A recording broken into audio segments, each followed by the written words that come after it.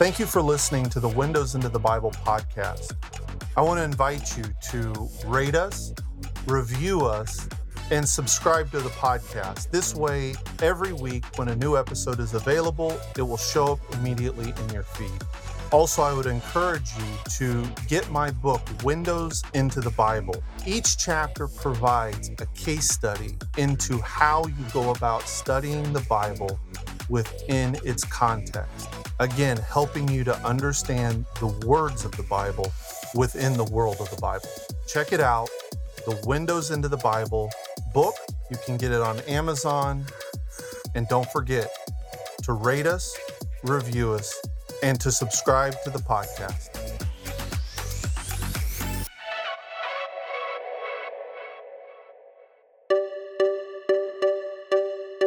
You're listening to the Windows into the Bible podcast with Mark Turnage. Reading the Bible with understanding requires reading the words of the Bible within the world of the Bible. This podcast engages the spatial, historical, cultural, and spiritual world of the Bible to help transform how you read and understand the Bible. Have questions or want to interact with Mark? Tweet us using the hashtag WITBquestions or email them to questions@witbpodcast.com.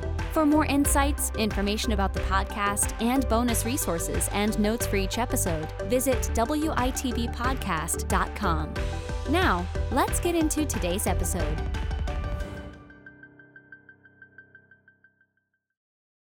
Do you ever feel confused when you read the Bible? Do you struggle to find meaning in what it is you're reading? Do you feel like you're missing something that the original author intended for you to get when you read a passage from the Bible? Would you like to become more confident in your ability to interpret and understand the Bible? I'm Mark Turnage, and this is the Windows into the Bible podcast. As we talk about on this podcast, gaining the ability to read the Bible with understanding is all about reading the biblical text within the framework of the biblical contexts. One of those biblical contexts is the historical context. And although the Bible is not a history book per se, it does contain people's reflections on and their interactions with their history, their time. And as such, it contains history. The Bible is a valid source for us to understand the ancient world. And one of the things that we even find in the pages of the Bible are the appearance of figures that we know from sources outside of the Bible. One of those is the Roman prefect of Judea, Pontius Pilate. And today we want to spend some time looking at who was Pontius Pilate. Now, of course, we don't have a source that tells us Pilate's own version of events. So we're left to look at Pilate through the windows of the ancient sources that speak about him. And our primary sources are the Jewish writers Josephus and Philo of Alexandria. We also gain insight on Pilate from coins that he mints during his rule in Roman Judea.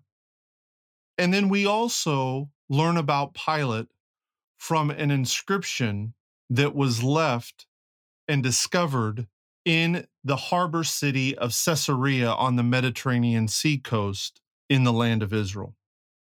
Both Josephus and the Roman author Cornelius Tacitus mention Jesus and his execution, his crucifixion, and both attribute that action to the Roman governor of Judea, Pontius Pilate. Now, a question needs to briefly be addressed. How did Rome and Pilate come to Judea anyway? Let's mark out a very brief timeline. At the conclusion of the Hebrew Bible Old Testament, the land, the province of Yehud, as it was called, Judah, was part of the Persian Empire. In those two pages that separate the Hebrew Bible, Old Testament, from the New Testament in the Protestant Bible, several things take place. First of all, in the year 333 BC, a young Macedonian that history calls Alexander the Great is going to conquer the Persian Empire and bring the land of Israel within the Macedonian Empire. Alexander dies 10 years later in 323 BC in Babylon. His kingdom is going to be divided among his generals. In the 2nd century BC, a Jewish uprising led by a priestly family known as the Hasmoneans is going to gain a period of autonomous Jewish reign in the land of Israel for about 80 years, from 142 BC to 63 BC. And this is what we speak of as the Hasmonean dynasty. In 63, because of a civil war between two of the Hasmonean brothers, Rome, who had a relationship with this Hasmonean dynasty, is going to say, you know what? It is in our best imperial interests, although Rome was, of course, a republic still at this time, but our aspirations are best served if we take control a bit more overtly of the situation in the land of Israel. And that's exactly what they're going to do. In 63, the Roman general Pompey is going to roll into Jerusalem. He's going to try and continue to rule by allowing the Hasmoneans to remain in power as kind of Roman puppet kings. That doesn't really work. And so, through a series of events, a Jew whose grandfather had converted to Judaism, he was an Idumean, by the name of Herod, is going to come into power. And Herod's a fascinating figure, and we'll look at Herod on another podcast. Herod's going to remain in power till 4 BC. Of course, this is the Herod we read about in Matthew chapter 2 with the killing of the innocents. And Herod's kingdom is going to be divided by the Emperor Augustus between Herod's 3 sons, all of whom would love the title king, all of whom would love the land allotment of their father, but none of them get it. And in the southern part of the country, the area of what is called Judea, which actually is made up of Samaria, Judea, and Idumea. Basically, it's the coastal area south of Mount Carmel, the central hill country, down to the biblical Negev, which is the Arad Beersheba basin. This land is going to be given to his son Archelaus, who you also encounter in Matthew chapter 2. This is the Herod that is in power when the Holy Family returns from Egypt. Now, Archelaus tries to be as brutal as his father, but he's dumber than his dad in terms of how he administers Rome's territory. So in the year AD 6, a Jewish delegation is going to go to Rome and say, listen, we want this bum out of here, and Rome is all too happy to oblige. And so Archelaus is exiled, and at this point, his territory is going to be brought under the direct rule of the Roman prefects. These are governors of the equestrian order. And the most famous, of course, is Pontius Pilate. That's how Pilate comes to power. That's how Rome gains direct control of Judea.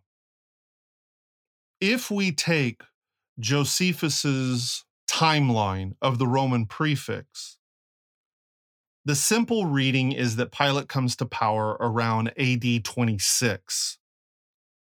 A number of scholars, though, question this date, and they actually think that his rule begins earlier. It's been suggested that there is perhaps a textual corruption of the numbers that Josephus offers, but the prefect who precedes Pilate is a guy by the name of Valerius Gratus. Now, Josephus doesn't say a lot about his rule. In fact, he says almost nothing other than the fact that he shows up and quickly in succession, he deposed several high priests, finally appointing Caiaphas. And yes, that's the Caiaphas we read about in the Gospels connected to Jesus's crucifixion. At the same time, Josephus is going to spill more ink talking about the career of Pontius Pilate than he does really any other Roman prefect or eventually procurator. And it would seem that the amount of attention that he gives to Pilate is best explained that his tenure as prefect probably went longer than the other prefects. At the same time, Caiaphas also is going to serve in a long tenure as the high priest. And it was very common when a new governor came in that he would swap out who was high priest. And so it has been suggested that probably Pilate's tenure as governor began around the year AD 17 or 18, more or less around the same time that Caiaphas is put in the position of high priest. Now, the Roman emperor at the time is Tiberius, and he has a real penchant for leaving governors in power as long as he possibly can. So it would seem to be that probably Pilate's coming into power around the year AD 18, 19 maybe, when Pilate is eventually going to be removed from power. The Roman governor of Syria is also going to remove Caiaphas. So more or less, the tenures of these two individuals overlap almost identically.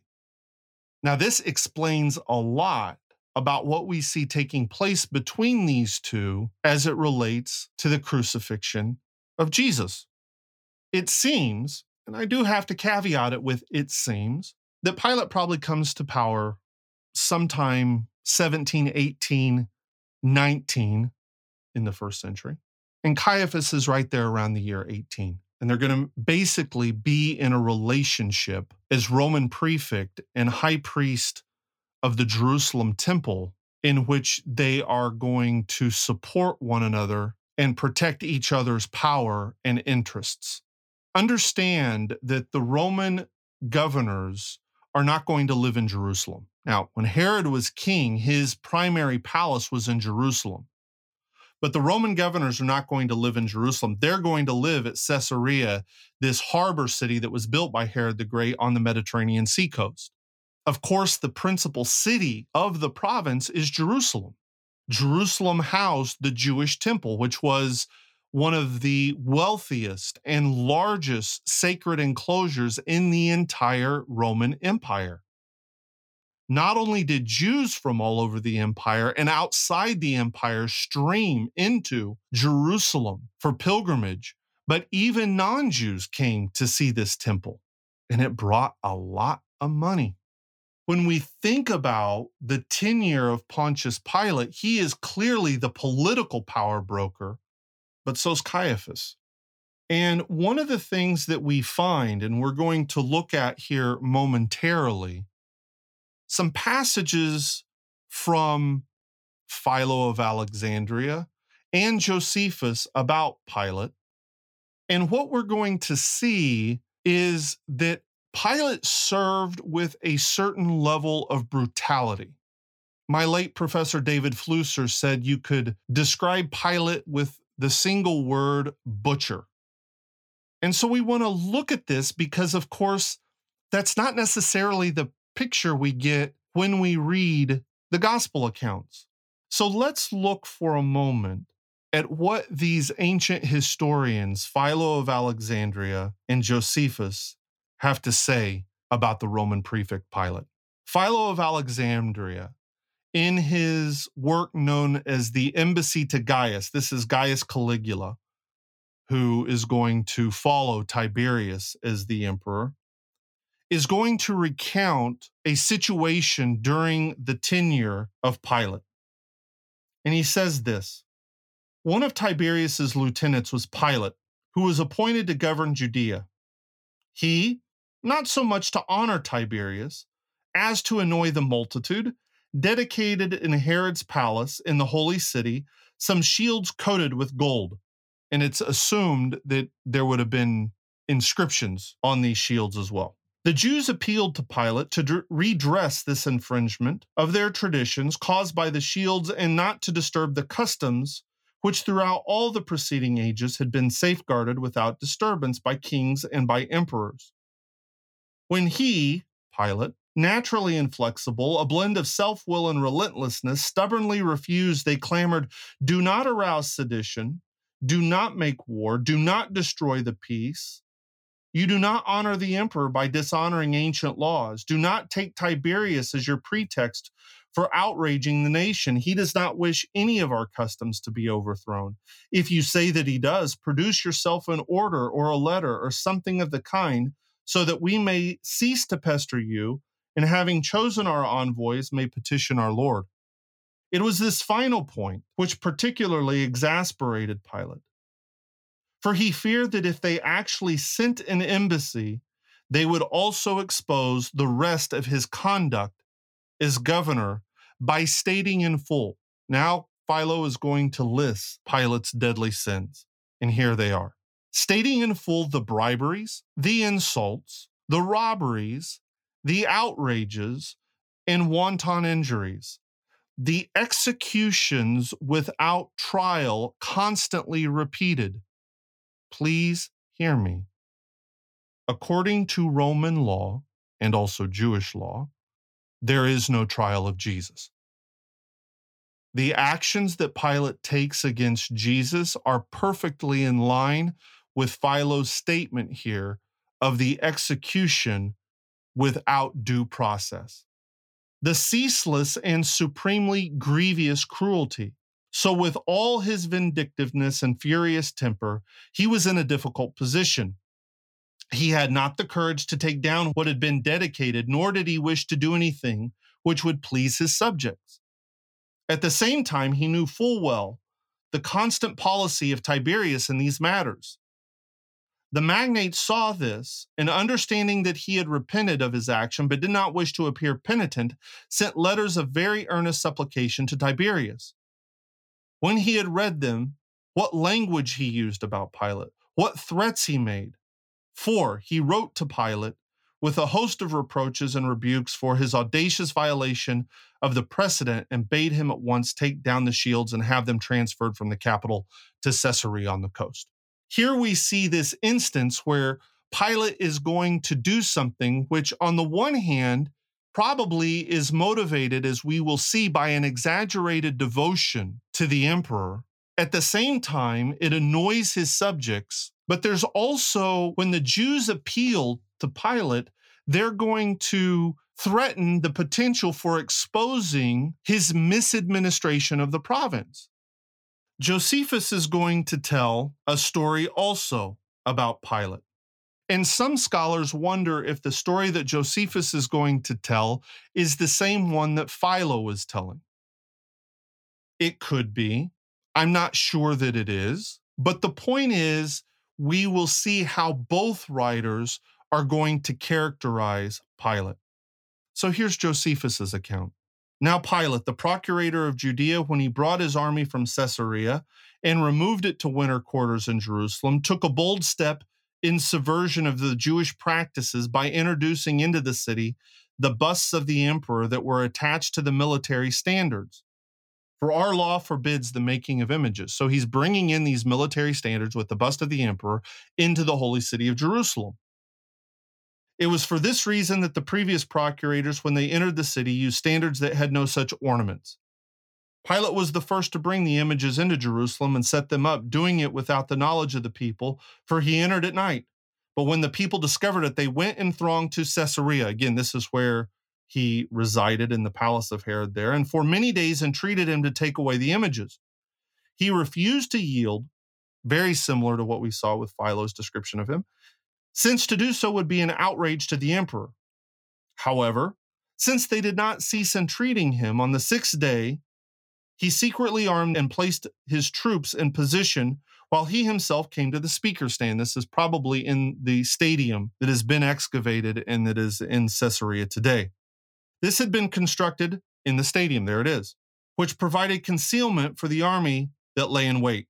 When the Jews engaged in supplication, at a prearranged signal, he surrounded them with his soldiers and threatened to punish them at once with death if they did not put an end to their tumult and return to their own places. But they, casting themselves prostrate and baring their throats, declared that they had gladly welcomed death rather than make bold to transgress the wise provisions of the law. Pilate, astonished at the strength of their devotion to the law, straightway removed the images from Jerusalem and brought them back to Caesarea. Notice something here. Again, Pilate does something, possibly motivated by an exaggerated devotion to the emperor. At the same time, what he is going to do is he is going to be put in a situation where the resolve of the Jewish people is going to get him to capitulate to their desire. Josephus is going to tell another story. And this one relates to Pilate taking the sacred money from the temple treasury, what is called the Korban. This is the money that is set aside for the sacrifices. And he's going to take it, according to Josephus, to build an aqueduct into Jerusalem. Let's read Josephus's account a moment. He, meaning Pilate, spent money from the sacred treasury in the construction of an aqueduct to bring water into Jerusalem. One thing to note is that some scholars have noted that from around the year 1718 of the first century until about 3132, that the lead content of the coins of Judea drops almost to nothing. And they're going to be replaced by a bronze alloy of tin and copper. Now, how does that relate? It has been suggested by the scholars that have noted this, that the reduction of the lead in the minting of the coins was actually for Pilate's project of building the aqueduct into Jerusalem, since you would use in the construction of the aqueduct lead for the fitting together of stones and the aqueduct piping and so forth. Could be. It's a very interesting suggestion. And if the suggestion is right, it further corroborates that Pilate probably comes into power around AD 17 or 18. Now let's go back to the text of Josephus. The Jews did not acquiesce in the operation that this involved, and tens of thousands of men assembled and cried out against him, bidding him to relinquish his promotion of such designs. Some too even hurled insults and abuse of the sort that a throng will commonly engage in. He thereupon ordered a large number of soldiers to be dressed in Jewish garments, under which they carried clubs, thus surrounding the Jews, whom he ordered to withdraw. When the Jews were in full torrent of abuse, he gave his soldiers the prearranged signal, punishing alike both those who were rioting and those who were not. But the Jews showed no faint-heartedness, and so, caught unarmed as they were, by men delivering a prepared attack, many of them actually were slain on the spot, while some withdrew, disabled by blows. Thus ended the uprising. So understand, Pilate has taken the sacred money of the Korban from the temple treasury, supposedly to build the aqueduct. Maybe yes, maybe no. I'm certain that some of that money probably lined his pockets.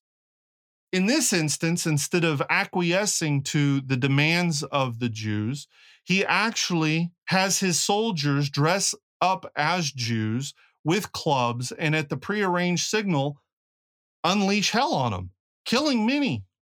Eventually, Josephus tells us that the reason why Pilate is going to be removed from power is because he is going to send his soldiers against a group of Samaritans that gather together on Mount Gerizim, and he is going to engage in wholesale slaughter of the Samaritans.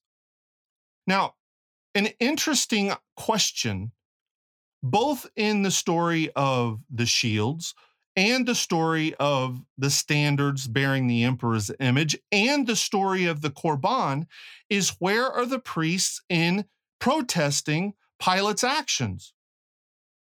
We hear of the people protesting, but we don't hear of the priest there. Moreover, who gave Pilate access to the temple treasury? And as I said earlier, when Vitellius, the Roman governor of Syria, is going to remove Pilate as prefect and governor of Judea, he's also going to remove Caiaphas as high priest in Jerusalem. This is the image that is painted by both Philo and Josephus of Pontius Pilate. But Pilate leaves a few other fingerprints. And that comes to us through the coinage that he mints and through an inscription discovered in Caesarea. Let's start with the inscription. In the 1960s, while excavating the theater in Caesarea, an Italian team of archaeologists discovered an inscription. The inscription reads in Latin, "A Tiberium, Pontius Pilate, prefect of Judea, has given or dedicates." Now, a lot of people, when this was discovered, they got excited because now all of a sudden we find Pontius Pilate in archaeology. And that's pretty important and pretty significant. Although, of course, we already know he exists both from our ancient sources like Philo and Josephus, Cornelius Tacitus, and the Gospels. But what has not been as carefully observed is the window that this inscription gives us into the psychology of Pontius Pilate. And this was first observed by my late Professor David Flusser. And Professor Flusser drew attention to the fact that the Tiberium mentioned here is probably a small temple built to the Emperor Tiberius. Now, understand that the cult of emperor worship was pretty new during the reign of Tiberius. Don't forget that the first emperor of Rome is Octavian Augustus. Before that, we have the Roman Republic. And the Roman author Suetonius even tells us about Tiberius that he questioned the cult of emperor worship. Now, Herod the Great, who was a client king of Rome, is going to build 3 temples, dedicating them to Augustus. Now, as a client king, Herod is permitted to do that. It's a sign of his loyalty and fidelity to Augustus. Augustus is alive. Within the cult of emperor worship, it's only upon the death of the emperor that he is being deified. The only place within ancient sources and archaeology that we find a Roman citizen, which is what Pontius Pilate was, dedicating a temple to a living emperor is the Tiberium mentioned in this inscription in Caesarea. So understand, Pilate is doing something that no Roman does. Moreover, he's doing it to an emperor that questions the cult of emperor worship. What does this tell us about the psychology of this individual?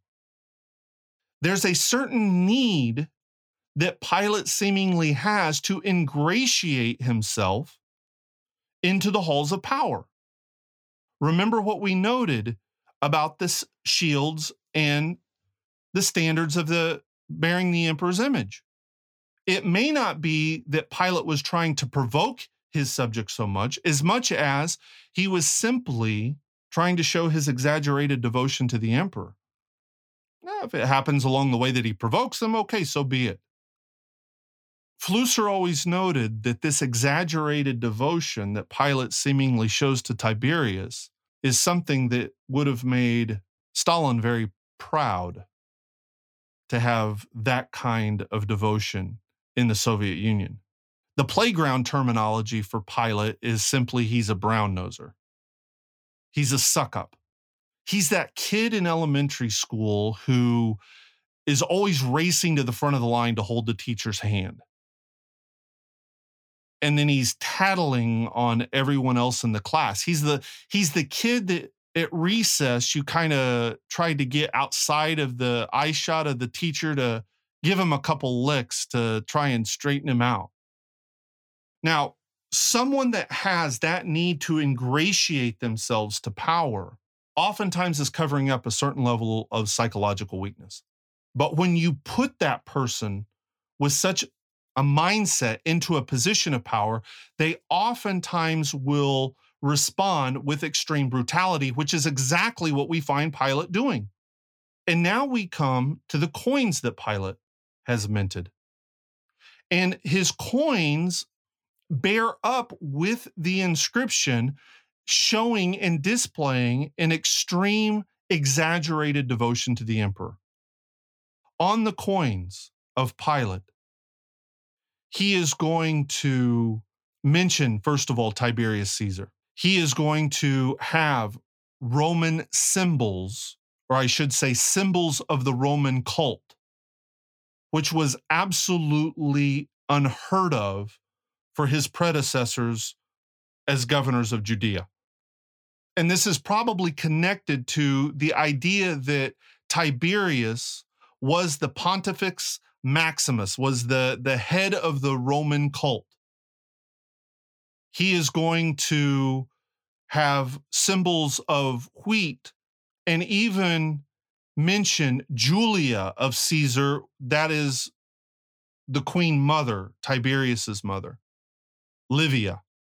She gains the name Julia upon the death of Augustus in AD 14. And she's oftentimes connected with the goddess Ceres, the goddess of grain. Some of the coins will bear what was called a simpulum, which is like a ladle-shaped utensil that priests in Roman cults would use for tasting of wine before it's poured on the head of the sacrifices. Again, all of the images and symbols of these coins is connected to celebrating Tiberius as the head of the Roman imperial cult. Again, this exaggerated devotion, but what's more is it's showing and putting symbols connected to Roman pagan cults where previous Roman governors of Judea and even subsequent Roman governors of Judea are going to avoid such provocative symbols. So on the one hand, we find this psychological weakness in the character of Pilate, this exaggerated devotion to the emperor that at times he's going to cover up with an extreme brutality as a butcher. We see him being directed at times by the desires of his Jewish subjects. Other times he's going to respond to them in a very brutal way. And one of the challenges has been when people read Philo and Josephus and then read the presentation of Pilate in the Gospels, there seems to be a disconnect, and it's actually around this inscription at Caesarea and the coins of Pilate that we begin to see the bridge between this apparent disconnect. Remember the statement of the chief priests, Caiaphas and his cronies, to Pilate. If you do not crucify this man, you are no friend of Caesar's. They know the button to push with Pilate. They know that more than anything, he wants to be the friend of Caesar. Now, some scholars have suggested the reason for this is not purely a psychological weakness, but during the reign of Caesar, one of Caesar's lieutenants, a second in command by the name of Sejanus, is basically going to take over power and be brutal, and Tiberius is going to abdicate and go off to his palace on the Isle of Capri, and Sejanus is simply a sociopath. And so some have suggested that Pilate's exaggerated devotion is ultimately going to be in response to the putting down of Sejanus's tenure, which ultimately Tiberius is going to have to do. It could be. But nevertheless, this is an individual who is going to do everything he can to show his devotion to the emperor. And the chief priests know that. And they're going to push his button to make what they want happen, which is the crucifixion of Jesus. We don't have time today to get into that situation. But even there, when we look at this negotiation between the chief priests, between Caiaphas and Pilate over Jesus and Barabbas, we need to understand that even here, Pilate's brutal tendencies are fresh under the surface. When we go to looking within the context of history at Pontius Pilate, we actually find a very interesting character. We find a character that is much more three-dimensional when we look at him through the writings of Philo and Josephus, the coins that he mints, the inscription at Caesarea. And that three-dimensional figure actually helps us to better understand his appearance in the Gospels as it relates to the crucifixion of Jesus. As we look to understand the historical context of the Bible, we are going to be led to explore the sources and the world outside of the text of the Bible, but that world is going to help us to understand the Bible. This is the Windows into the Bible podcast. I'm Mark Turnage. Thank you for joining us. We'll see you next time.